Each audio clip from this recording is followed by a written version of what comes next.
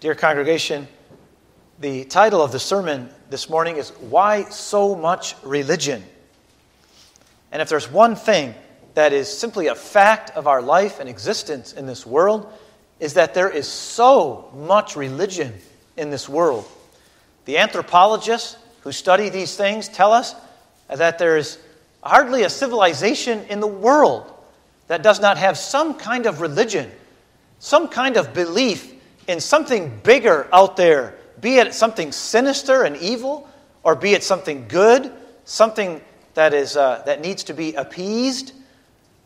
Almost every religious group has some kind of ritual practice, some kind of prayer, some kind of sacrifice, all sorts of things, religious objects, and things like that, no matter how primitive the tribe may be.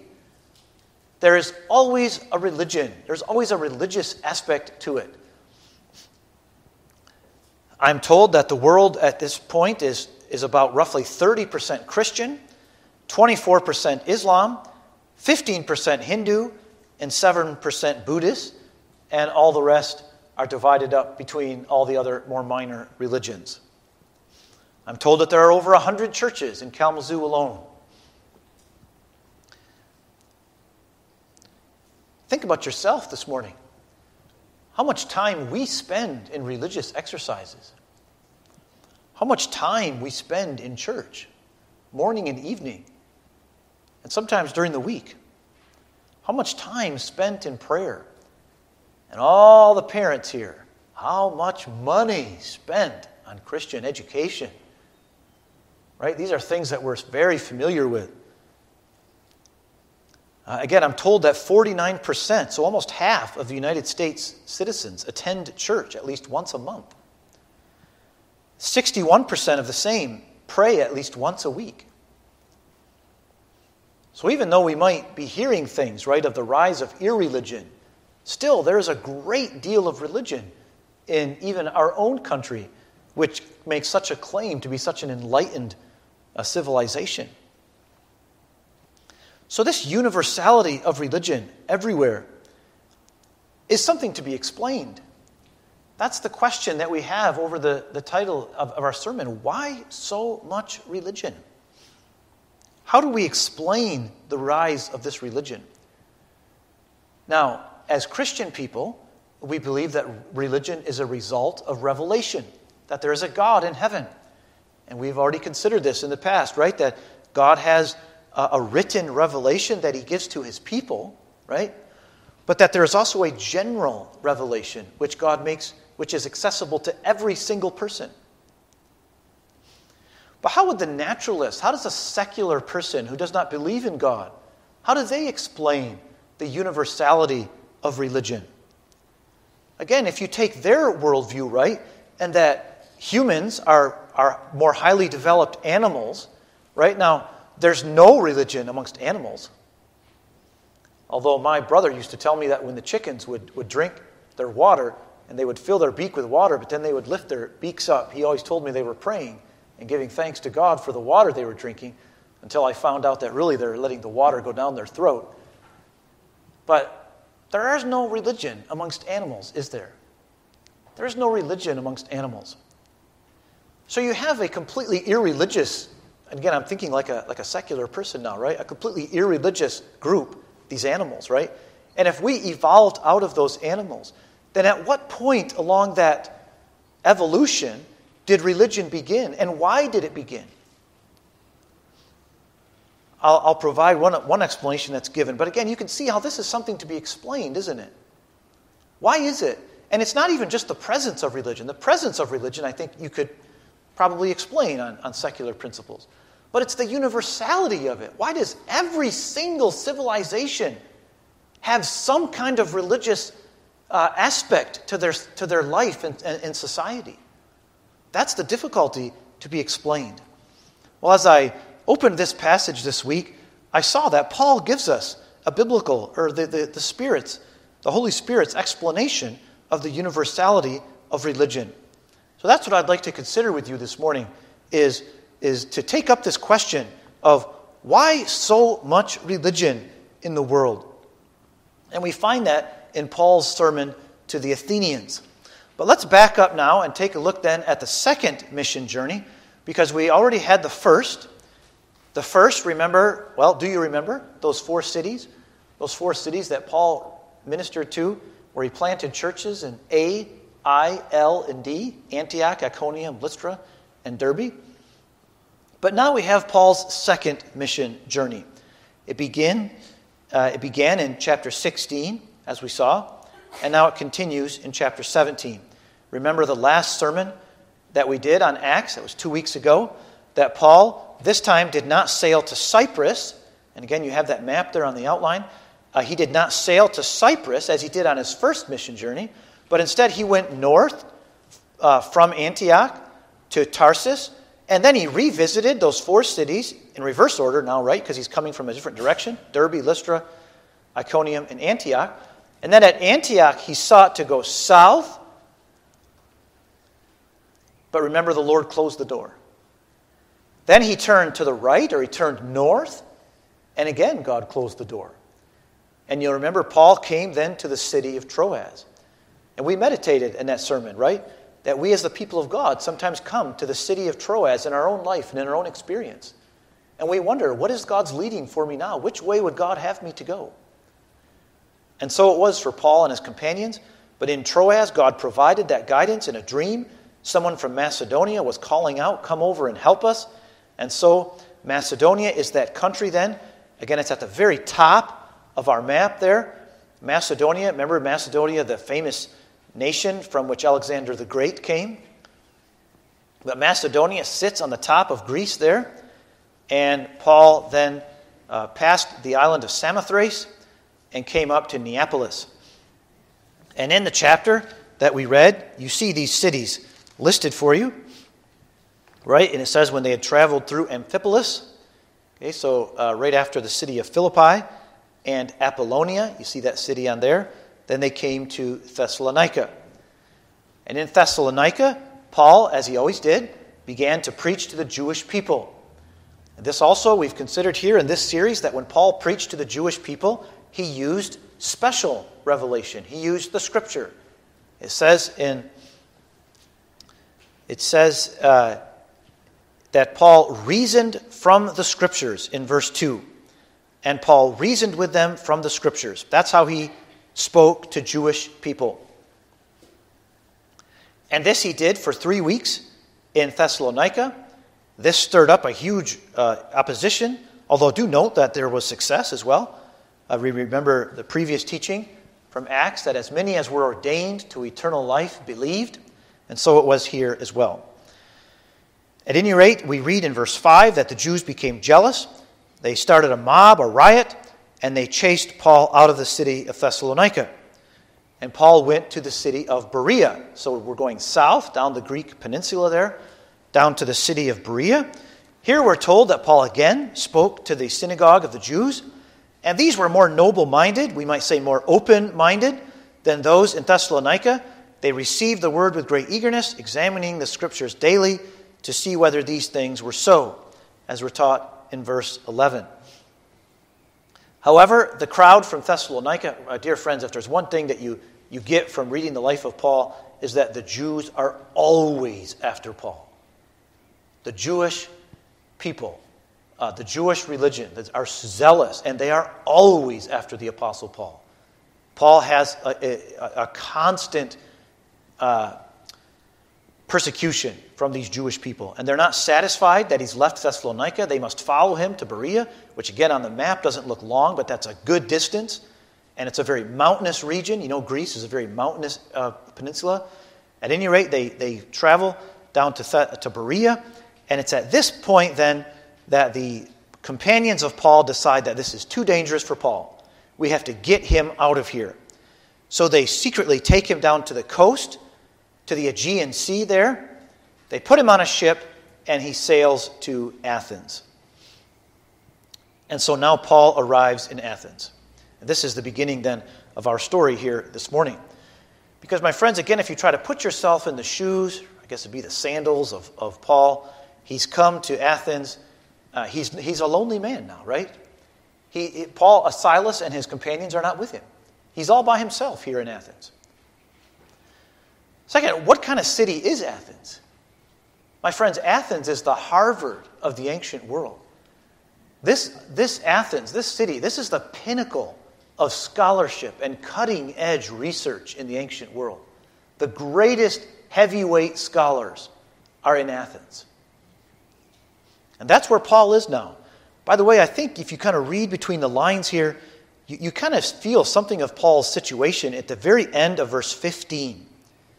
Notice that he gave a command for Silas and Timothy to come to him as soon as possible. Again, I think you can catch something of Paul. He wishes his companions were with him. He's a touch lonely. He needs that support that they provide him. Paul, for all his courage, for all his lack of fear, he still loves his companions, and he's waiting for them at Athens. At any rate, as Paul begins to stroll about the city, he sees the idols. The Greeks loved their religion. They loved all their deities. And Paul now, finally, again, he preaches in the synagogue, verse 17, but also now in the marketplace, or in the main place of the discussion forum where this was. He reasons with the Epicurean and Stoic philosophers. And finally, they invite him. Again, they were always open to new ideas, right? That's what it says here. They invite him to come and speak to them directly.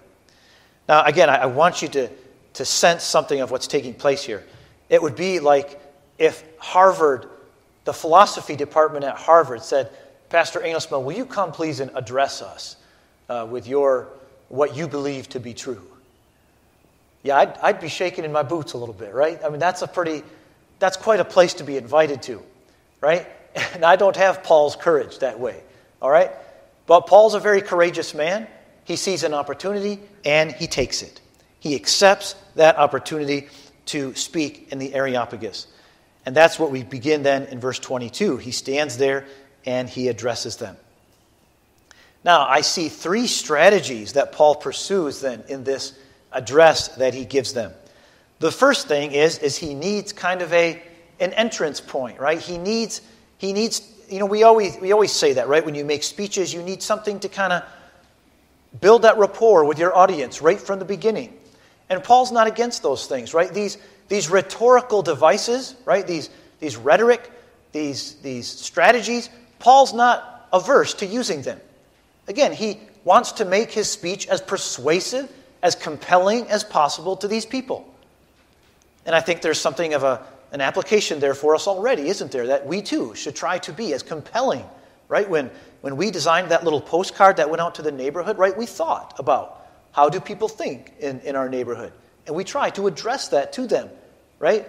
And you can believe that the message on that postcard is probably a little different, in form at least, than what would come to this audience here. And Paul's doing something similar. And so the first strategy is he grabs hold of this altar to an unknown God. Maybe we could even kind of interpret that as to an overlooked God. Because the Greeks and the Romans after them, they were afraid of something. They were afraid that possibly they might forget a certain deity. And they wouldn't give him his due.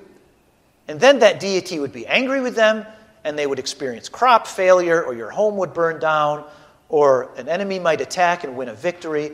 All these natural calamities, right, might happen if you didn't give each deity his due. Each deity. And so just in case we might have overlooked one, they build an altar to the unknown God. Well, now, Paul grabs onto that. He says, folks, I saw this altar to the overlooked God. Now, I want to preach to you about that God. Because you're exactly right. You have overlooked one. And I need to tell you about him. Because you can't overlook this God. This is the God of heaven and earth.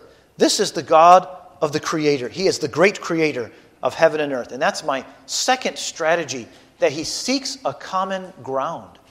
He seeks to find something upon which they agree. Now, could Paul, just like he did when he went to the synagogues, pull out the Bible and say, listen, Jesus is the Messiah, and we know he's the Messiah because he rose from the dead? That was the usual message that Paul brought to the Jewish audience. But now he pursues a different strategy. by the way, we saw this strategy with Paul before. We saw this in the city of Lystra. Remember when he came to the city of Lystra and they tried to make Paul and Barnabas Zeus and Hermes. Remember that? And Paul preached to them. And he uses a similar strategy there as he uses here. So the common ground. Well, what is that common ground? Well, we find that common ground in verse 24. And Paul launches right into it. He says, guys, this is the God that you've overlooked. He is the God, verse 24, who made the world and all things in it. Since he is Lord of heaven and earth, he does not dwell in temples made with hands. Now, here Paul begins with this common ground that we see this creation all around us. And we know this creation did not originate itself. That is an absurd idea. The Greeks were certainly intelligent enough to know that. But they didn't know how it had originated. In fact, the general opinion at the time was that the creation had just always existed. That it was infinitely old. But even that doesn't explain it, does it? In a sense, it might give an answer to the question, but it doesn't explain, it doesn't satisfy the human mind because there's so many things in this world that just don't make sense with that explanation. It's not a satisfying answer. And so Paul drives straight to this reality that the God that you've overlooked, Athenians, is the God who made the heaven and the earth. And furthermore, he is the Lord of heaven and earth. If you drop down to verse 25, he talks about he himself gives to all people life and breath above all things. And then in verse 26, he made from one man, so that would be Adam, every nation of mankind to live on all the face of the earth, having determined their appointed times and the boundaries of their habitation. Well, what do we have here? Sunday school, catechism students. What is this that Paul is saying? He is saying that God is both the creator, and then you learned something else. Remember you said, you learned this in Sunday school, catechism, right? That God doesn't just create the universe, but he also sustains it. He rules it. He preserves it. Right? What's that called again? Do you remember that Bible doctrine? The doctrine of providence? Right? That's just what Paul's saying here. That this God, the God that you've overlooked all these years, he's the creator of the world. And he's also the God of providence. He sustains it. He holds it up in his hands. And if he took away his hands, it would collapse into nothingness. So this God is the God of creation and providence.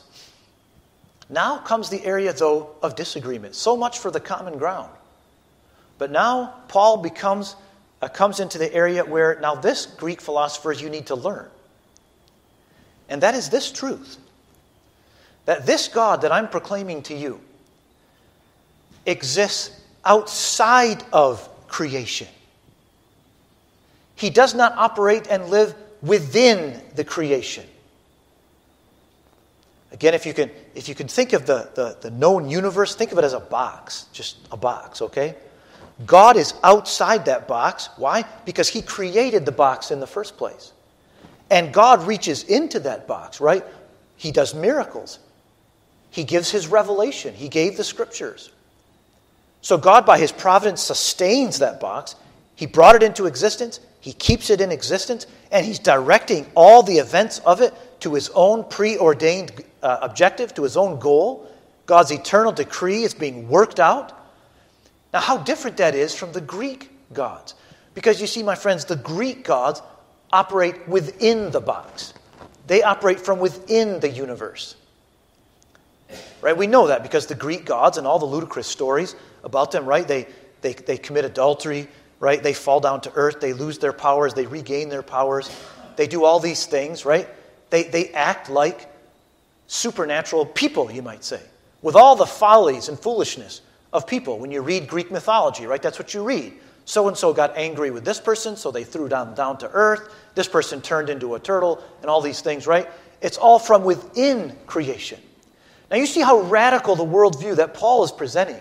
Because Paul is saying the God that you overlooked, that's the God that's outside the universe. He does not live and operate from within it, but from without it. This is the God I'm proclaiming to you, says Paul. Now that's radical. That's something that the Greeks, they had to process that one. That was not something that they could live with. And that's what Paul is proclaiming to them. This God is the creator of heaven and earth. He brought the whole thing into existence. And he lives and operates from outside of it. So that's the common ground, is the origin of the universe, right? The creation. But then Paul, again, he leaves the common ground and presents to them a God who operates from outside the universe and who controls all things in that universe. Then, my friends, the third strategy that I see Paul doing here is he quotes the Greek authors. Now, this is interesting to us, isn't it? Because you think, Paul, why shouldn't you quote the Bible? Shouldn't you quote the Scripture to these people? Well, these people don't know the Bible, or if they do know about it, they certainly don't regard it with any respect. And so Paul does not quote from the Scripture here. He quotes from one of their own poets. And you have that in verse 28. Paul puts this truth out, for in him we live and move and exist. Right? Oh, because previously he had just said, though he is not far from each one of us, for in him we live and move and exist, as even some of your own poets have said. And then this is what the poet said. And really, it's not so much poet. Don't think about poetry as we think about it. It's more like one of your own authors has said. One of your own authors has said, for we also are his children. Now, of course, Paul isn't putting his stamp of approval upon that author. But he's just saying, hey, look, one of your own authors even said this, right? That what I'm saying, that God has created everything that exists, and he lives outside the universe. Well, one of your own poets have even said, we are his offspring. We come from God. So you see three strategies that Paul pursues in this speech as he tries to preach to the Athenians. Now, this brings me then to my point of application and really the teaching of Paul, which is now going to answer the question that we posed at the beginning of the sermon. Why so much religion? And so now let's look very carefully at verse 27. Verse 27. So previously Paul has mentioned that God has created all things, and he's directing it towards his own purpose. He determines their appointed times and the boundaries of their habitation. But then in verse 27 we have a purpose statement. In other words, a why, an answer to the why question. Why did God create all these things? Verse 27, that they would seek God, if perhaps they might grope for him and find him, though he is not far from each one of us. And this is the teaching of the Apostle Paul now in this verse. That God has created human beings with a unique capacity.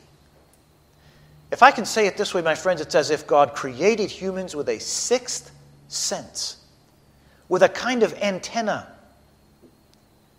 And that antenna, that sixth sense, picks up God signals. I hope I can represent it that way to you this morning. That there's these God signals that go out, just like a radio station would broadcast a signal, right? And our cars, our homes may have an antennae that picks up that signal so that we can then hear the message. Well, in a sense, what Paul is saying, that God has created human beings on this earth with that kind of antenna installed in their mind and in their soul that picks up God's signals. John Calvin put it this way. Oh, I put that quote in your outline there. And he says, there exists in the human minds, and indeed by natural instinct, some sense of deity. Some sense of deity. Elsewhere, he has talked about seeds of religion, that God, as it were, plants these seeds in the human soul. And because of that, human beings have this sense. And what does that sense lead them to do? When that antenna that God has put in our souls begins to pick up these God signals from the universe, human beings began to reach out for God, for something. They begin to fumble around, says Paul. Just like in the dark, you might be fumbling around for the light switch, right? You can't see. I remember one time in this very building here, it was at night, and I came in here, I had to get something from the pulpit, and I came up the thing here, and I was fumbling all around, right, trying to find the pulpit. Finally, I sensed I found it, right, and I It was dark as pitch in here, and I couldn't see where I was going. And in the same way, Paul says, people, all human beings, okay, begin to fumble about, and they begin to reach out for God. There's something in their heart that speaks to them, that pushes them.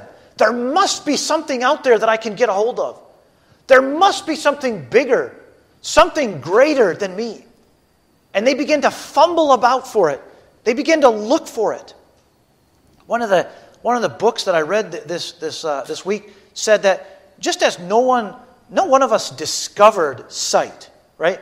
It's not that you woke up one day at age 11 and realized, hey, I can see, right? Or, hey, I can hear. No, you grow up into it, right? You grow up seeing and hearing, and as you develop mentally and intellectually, you learn how to use those things in different ways, but you don't find it, you don't invent it. And in the same way, this scholar was saying that the religious sense is in us, and it just begins to develop along with our other senses. That's why I found it interesting that some would call this a sixth sense. Because as soon as a person, and we noted this at the beginning of the sermon, right?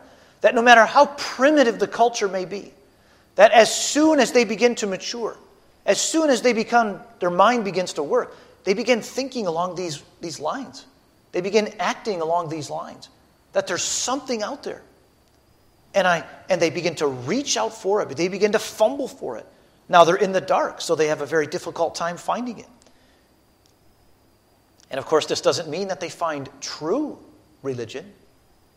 That's not what they find. They begin to invent all kinds of religions. They begin to invent all sorts of practices and rituals, right? But all of it is a manifestation of this antenna, as it were, if I can say it that way, that God has put in the soul of every person. And this is what Paul is saying then, that they would seek God, if perhaps they might grope for him and find him, though he is not far from each one of us. Now, this, my friends, is the atheist, as we already noted, that they also have to explain this universal fact of religion. We've seen how Paul explains it. But what does the atheist, what does the naturalist, what is the secular answer to this question? Well, they have all sorts of different questions, right? There's different ways of answering this. A very common one that you'll hear today is this. That when again, going from animals, right? But as people evolved to become more and more sophisticated intellectually, they began to seek for agency, or they began to seek for explanations of things, right? Why does our universe look this way? Where did this come from? How do you explain the fact that suddenly lightning will shoot across the sky, right? And a loud clap of thunder will come. Sometimes it rains, sometimes it doesn't. My neighbor's house caught on fire and burned to the ground. Why? Right? And so the atheist secular people will say that people begin to search for explanations. And as minds began to develop, they invented religion to explain these things, that the lightning and the thunder are gods fighting back and forth or whatever it may be, right? And of course, as science began to come into existence, people began to explain things naturally. So, they say, is the rise of religion. This is very commonly heard in a university setting. How would we respond to that, though? How can we respond to that? Well, first of all, friends, remember the question that we ask is not so much why is there religion, right? I mean, I think even a secular person can come up with a satisfying explanation of that. You know, some people are just religious. That's just how they are. The question to explain is, why is everyone religious? Why is every civilization religious? That's the real question that you have to answer. And this doesn't really address that question, does it? Because you would think that some people would come up with different explanations that don't involve some kind of religious person or a deity of some kind. Furthermore, and I think this is even more damning to this idea, this secular idea, is that wouldn't we expect that when science rises, the more sophisticated we become scientifically, wouldn't religion decrease and eventually go away completely? This is what the old philosophers said. These names might be familiar to you. Ludwig Feuerbach and Auguste Comte, German philosophers who explicitly said, 100 years ago, that eventually science would displace religion completely. And yet we find the opposite to be the case. The very opposite to be the case. In fact, science grew out of a religious culture. It was the religious universities of the medieval times. That's where science was born. And we find that with the rise of science, some people become atheists, yes, but many people are even more confirmed in their religious practices. And there does not seem to be this opposition between science and religion that people like Richard Dawkins would want us to believe and would teach us that the more science rises up, the more religion is going to get pushed to the side. The opposite seems to be taking place. At any rate, Paul clearly teaches us then this answer, right? That God created people with that sense to begin to seek after God. My second point of application, my friends, is gratitude. Gratitude especially for divine revelation. Because we too were created with that antenna. We too begin to seek after God. But my friends, look here. Look what we have. We don't have to fumble about in the dark. We have the light of God's Word and we can stand in it. And we do stand in it. We're standing in it right now. We stand in it this evening when we come back to church again. And on Monday morning or evening, whenever you do your own personal Bible reading, you pull that Bible out, you stand in the light. My friends, do we think with all our familiarity with Scripture of what this is? This is a word from heaven. It's a word from God. And how can we not fall down in astonishment at the grace and the mercy of God that He's given us this written word which prevents us from the fumbling about in the dark? We can just read it and know it and believe it and live it. How thankful we should be, my friends, for the Word of God. And perhaps this should convict us if we neglect the Word of God. This needs to be a daily part of our life, my friends, as Christians privately. And young people especially, I've pressed this upon you in the past in our catechism classes, that needs to become a daily habit, a daily routine to read the Scripture. I know it quickly gets pushed aside by other things, but that can't happen. Because if it does happen, that reflects on what you think this Word of God is. The book of, in the first chapter of John, we read about those who loved the darkness.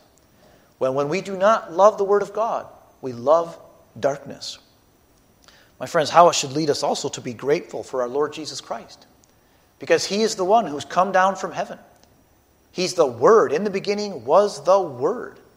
And Jesus Christ is that revelation from God who spoke to us and taught us and gave us the light.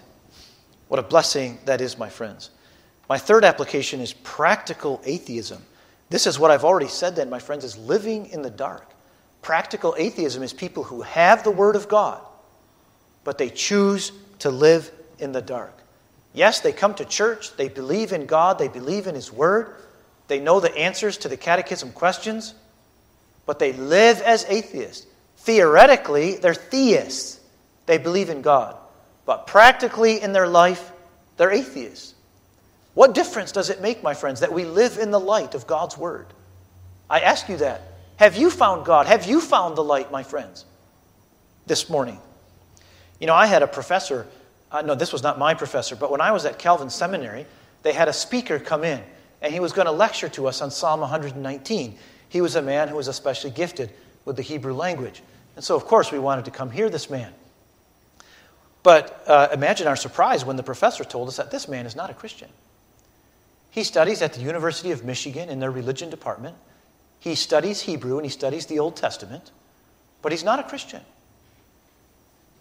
Now, isn't that interesting? Here's a man who knows the Bible in such detail, in such incredible detail, but he's not a Christian. And actually, I discovered that because when he was giving his lecture, he was talking about Psalm 119. And it's terrible to think of, but this man actually said, he says, now in this psalm, which is incredibly boring, he said it right out. Well, you can't see beauty in the Word of God, can you? Unless you're living in its light, unless you believe in it and trust yourself to it. But many of us, too, can be the same way, practically, living as atheists, even while professing to be theists, if we disregard the light of God's Word. This is God's special revelation that prevents us from fumbling around in the dark like secular persons do. My friends, this also then speaks to us in terms of mission. That should be application 4 on my outline. Application 4, mission.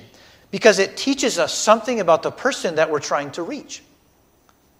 When we speak to a colleague at work, when we speak to a student at school, when we speak to a neighbor, we know now from the Word of God what that person has psychologically. That person has psychologically in their own mind a desire, even a searching for something. They have that antenna, as it were.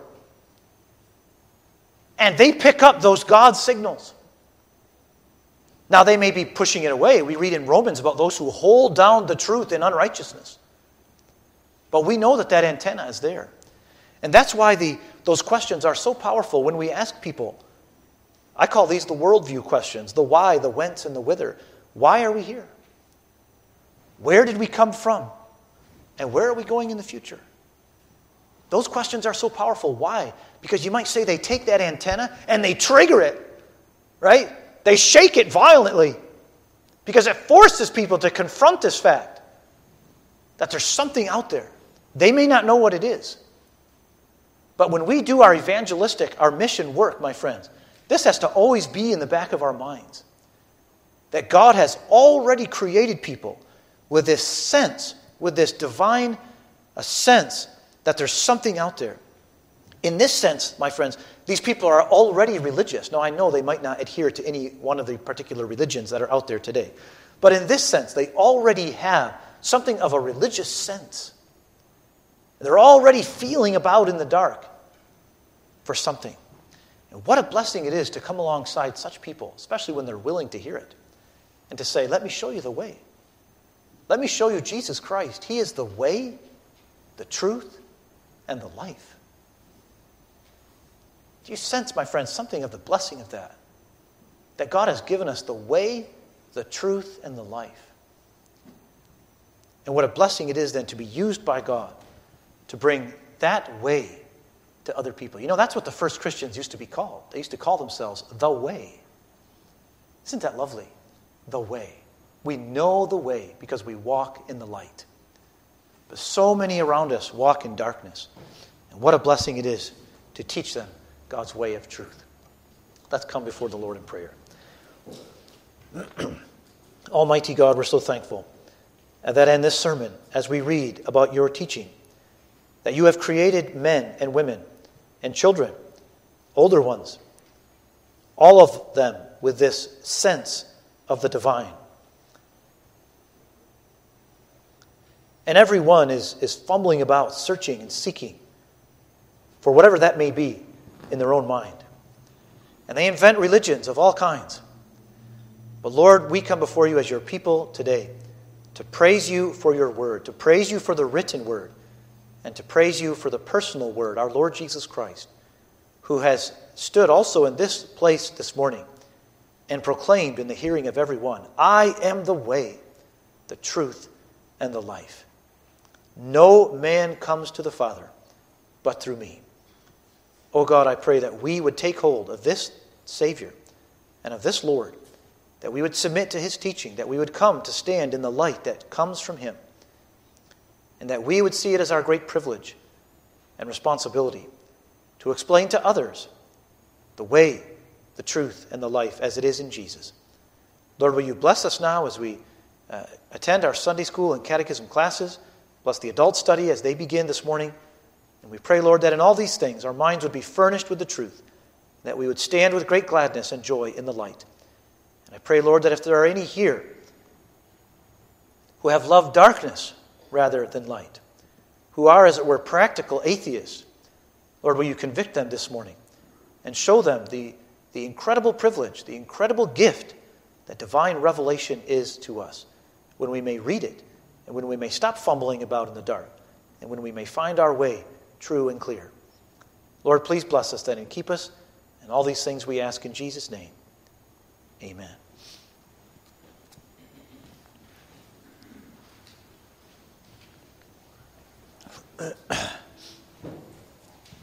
Let's turn now in the blue hymnal to number 412.